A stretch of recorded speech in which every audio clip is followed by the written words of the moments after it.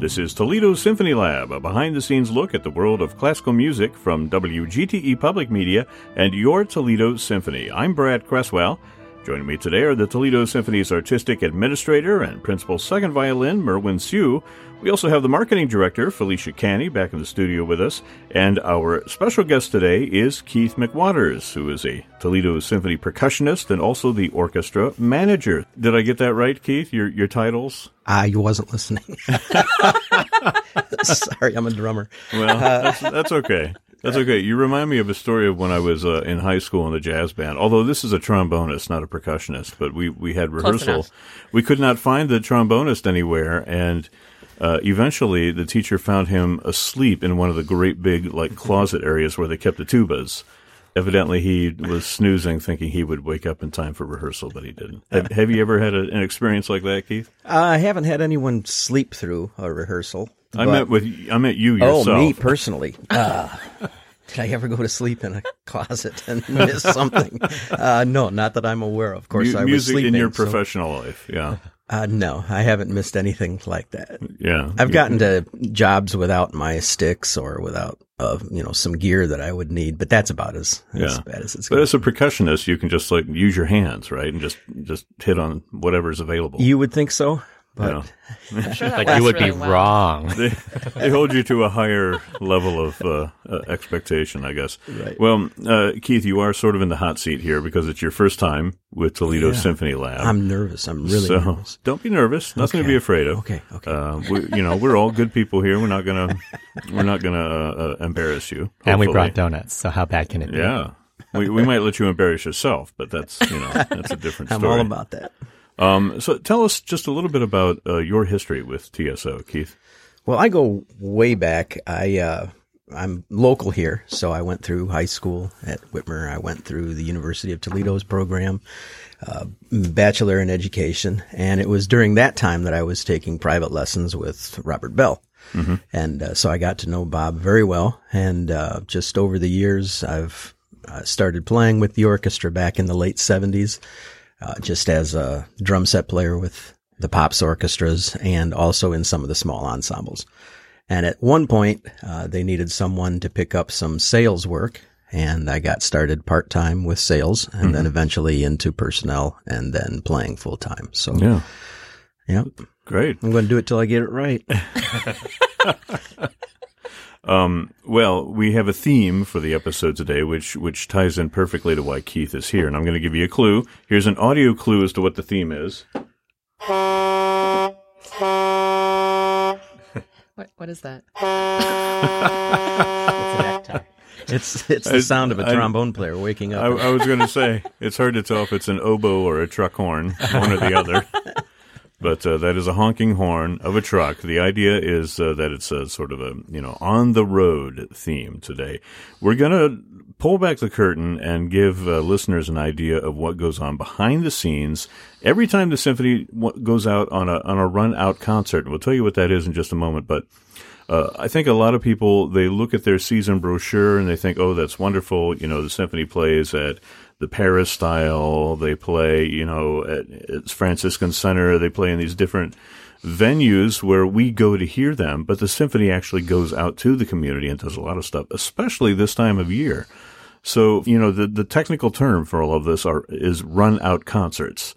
And who can bring the audience up to speed on the terminology here? Well, we actually do both neighborhood concerts, which are concerts that are probably within Toledo proper, and run-out concerts, which take us a little further afield. It's a chance for us to really work with different congregations, different communities, and really bring a tailored experience to them. And I think one of the things that's really exceptional about the Toledo Symphony is that for almost every other orchestra which does these sorts of community outreach programs, they offer a program and it's what's brought to each different venue, but we really tailor our programs so that there is some sort of a personalized element to pretty much every one of these programs. So we're changing the program for every night. Can you give us an example of that, though? Like, does somebody come to you and say, we want the symphony to come perform in our church or what have you? And then how do you work with them to personalize it? Well, for example, we do a wonderful collaboration with St. Patrick's Church in Bryan, and they like to feature often it's younger musicians, but also it's professionals who have a connection to the Bryan area. Mm-hmm. And this doesn't necessarily have to have a Christmas or a holiday feel. It's something that they really enjoy featuring, even though it's a Christmas concert. They like to feature sometimes as a operatic soloist, sometimes as a young person performing on an instrument, and we work that into our program. Somebody that they know, that they're familiar with, comes in and does the solo, takes the solo spotlight, as it were. Yeah. Now, Felicia, you were telling me you've gone to many of these concerts. You've been here for 5 years with the symphony now. I might be sort of a groupie to the TSO. Well, tell us a little bit about your experience with the runouts. I used to manage the runout concerts and help coordinate some of the various odds and ends of the concert experience. And I remember, like Merwin said, each church treats their concert a little bit differently. And I think one of the first phone calls I got was from St. Pat's in Bryan, because they have this Christmas committee that puts on this concert, and it's so well oiled, well organized. And she was telling me about an audition that they put on each September to get the artists for the concerts. And then they usually have like two or three winners who get the opportunity to play with the TSO. And then we just work with them to select pieces that work in their keys or their ranges if they're soloist singers. We also have instrumentalists. And that's just how that one location treats that concert. But all the other locations in different communities, that's how we tailor and make it more custom, more really community focused, so that people are just like drawn in flocks to the church. And it's really cool. It's really neat to see. A win-win situation. Yeah. I've been to a few of them, and it seems like they're always like just packed to the gills. You know, that people show up. Well, let's talk about what goes into making those happen. And on the surface, it may seem that it runs very smoothly and that people just show up and play, but it's a little bit more complicated than that, I would imagine. And Keith, you as the orchestra manager, I would think you could speak to that a little bit. Can you tell us a little bit about what goes on behind the scenes? Absolutely. And the point that you make, that it looks seamless and smooth on the outside, is just a testament to the production crew, because every single one of these venues is not a concert venue. Well, occasionally we just recently played at the Peristyle, and we'll do some things at the Stranahan, but typically the regional and neighborhood concerts are at churches or high school auditoriums, and not necessarily set up to have an orchestra on stage. So the crew will get there. Sometimes they'll go out weeks in advance just to scope out what it is that they're going to need to do to make us fit. And it involves moving furniture. And, you know, a lot of times the church will have, obviously things that you do, furniture that you have in place to that do not move. Some of it doesn't move. You're right. So there are a lot of times where the conductor will be standing like at the altar and conducting over the altar, and the orchestra is sprinkled around the church. What you don't see, even if you're at a particular venue, what you don't see is the different levels of risers and chair blocks, so that people sit and can walk squarely and evenly. So the truck will bring in special chairs, special risers made for that venue. Some of them triangle shaped, some of them square, some of them round. It's funny how they just all fit into place. So do you have all of these components, and then you choose from them according to what you think the venue needs? Is that how it works? Or do you have to go custom build something for a particular space? Yes, you do have to custom build. And what's nice is a lot of our venues are repeat. So we simply know that this particular triangle goes into St. Joe's in Sylvania. And those things are all on the truck at the beginning of the run. And then you'll get on site and you'll realize something doesn't fit quite right. So they will then make something and bring it in and get us all set up. And then you run the electricity and the stand lights and all the other stuff that has to happen to make it look like a concert hall. How much time are we talking about investing in just getting ready for the concert? This is before, the first note sounds. 4 hours. Yeah. Typically 4 Setting hours. up. Yep. at the venue, and then you have to stay and strike the whole thing afterward, right? That's indeed right. It has to be on the truck for the next venue the next day. Yeah. You don't make the orchestra stay until you're done. No. No. Everybody help. Nope, that would be They all run out. delightful. Oh, look at the time. Got to run. Yep. But this is not like a union gig where you have to have certain card-carrying members move the furniture for you, is it? No, each of these venues, aside from some of the ones I just mentioned, but the churches and the high school auditoriums, no, that's, and what's nice is the presenter will more often than not provide 4 or 6 helpers to begin and to help us tear down. Yeah. Because you have to remember we're tearing down at 11 o'clock and we have to then be at the next venue in 12 hours to start loading in for the next. So Yeah. it's a quick turnaround on each of these. We do a different venue every night. You're not getting a lot of sleep this time of year, Trombone players do. They, especially when it's rehearsal time. right. They just right. tacit the They whole time. they hang out in the closet. That's not true. I should strike that because trombone edit players, yeah, they. But no, the production crew doesn't sleep a lot. You're right. And Yeah. Well, without naming specific names, can you tell us, like, let's say, what was the most challenging run out for you? Does anything stick out in your mind as like particularly difficult to mount? Well, I don't necessarily, like you say, you don't want to get specific. There are some venues that are. Or just make up a name. You don't have to say, what it was. Well, if I Jingle just- Bell Church. Jingle Bell Church. St. Jingle Bell. There is, that's the one. There it is. Oh gosh, now I want to play Sleigh Every Ride. time you walk through the door, they play little jingle bells for you. Perfect. Well, no, there is one venue that's particularly difficult. It's hard to get into. There's not much room. As a drum set player I have to actually sit. I think it's stuck. It won't stop. Hang on. Go ahead. Anyway, I have to actually sit on the banister while I'm playing the drum set because there isn't quite enough room for the drum set. And I can't set up until the brasses are all in place.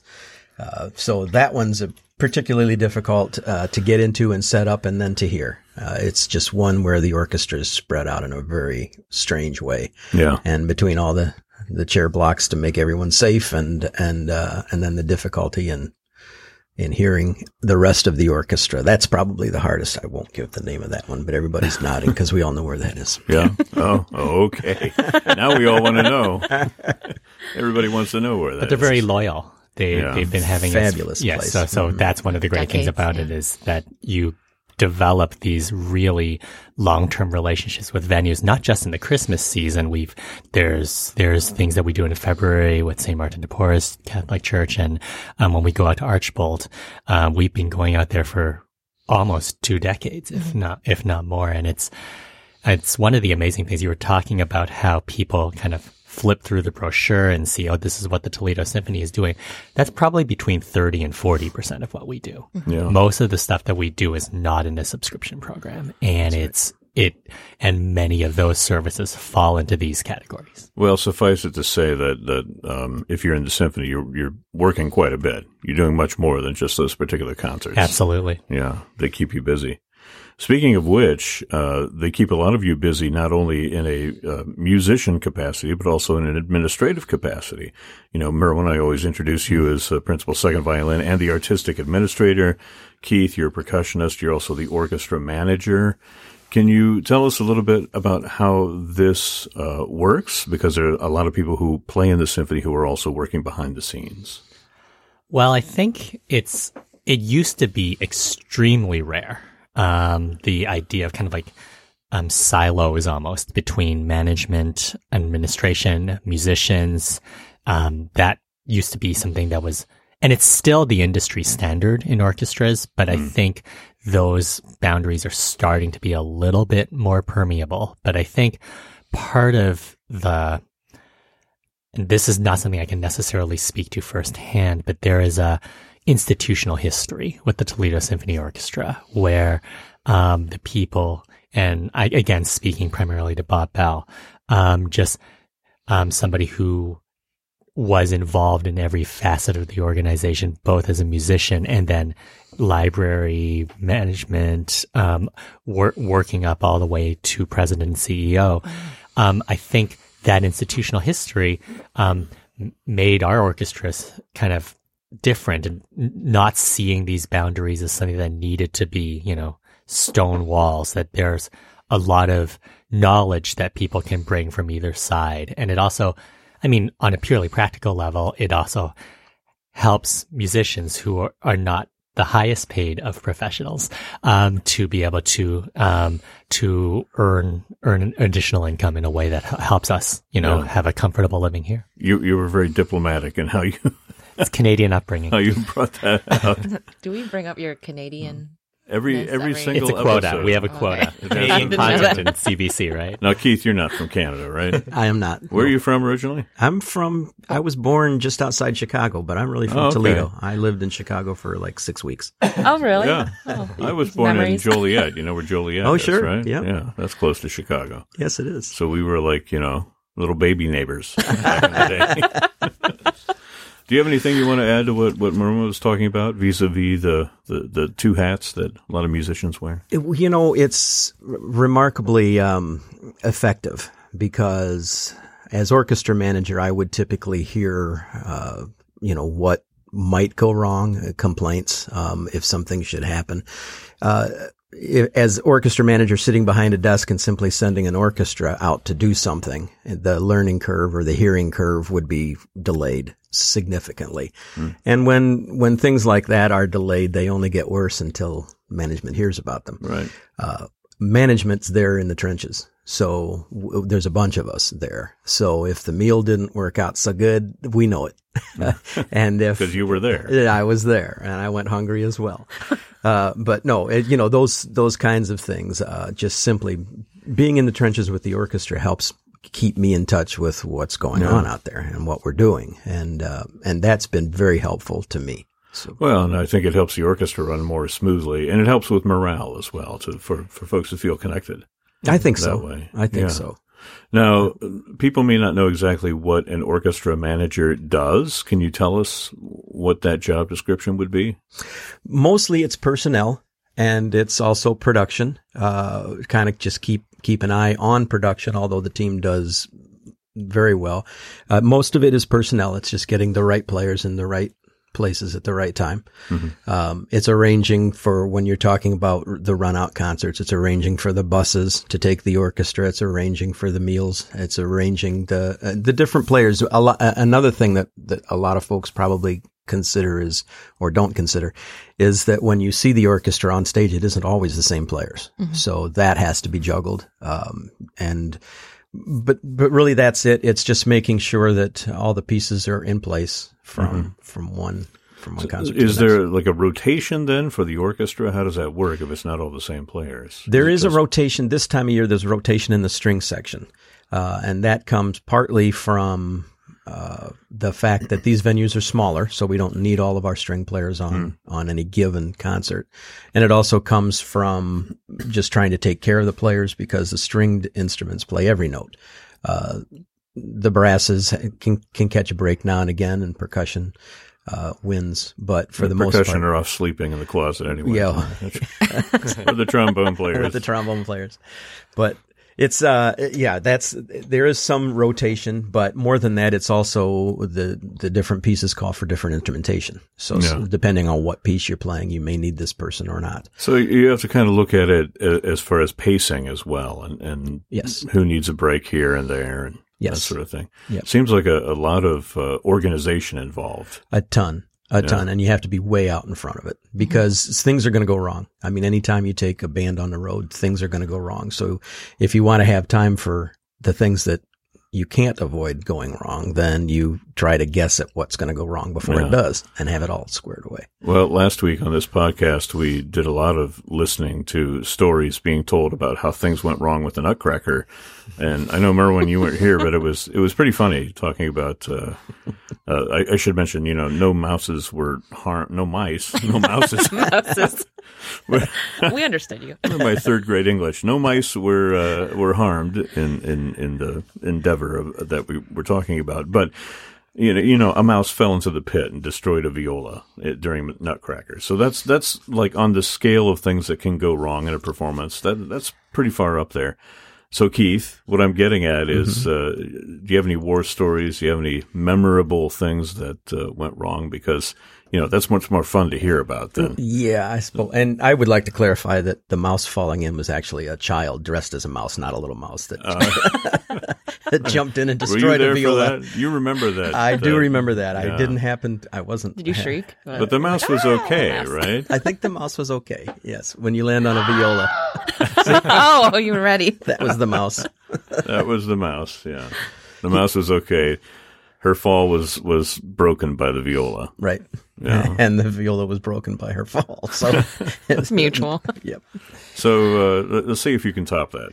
Boy, I can't. I mean, I have stories of people who get to the venue without their instrument, or I had one fellow back over their instrument. Their instrument? Yes. Felicia's doing an air trombone. No, he didn't forget his instrument. He only forgot part of his He instrument. was sleeping in the closet. No, he was awake. That's an interesting one though, because we were out of town and the trombone player had his case and his instrument, but he didn't have his slide. And the trombone doesn't work without a slide. Where was the slide? We're, I think, maybe at home and practicing, and yeah. I don't know. I mean, that's what he said. He Just was left it practicing. out, yeah. Right.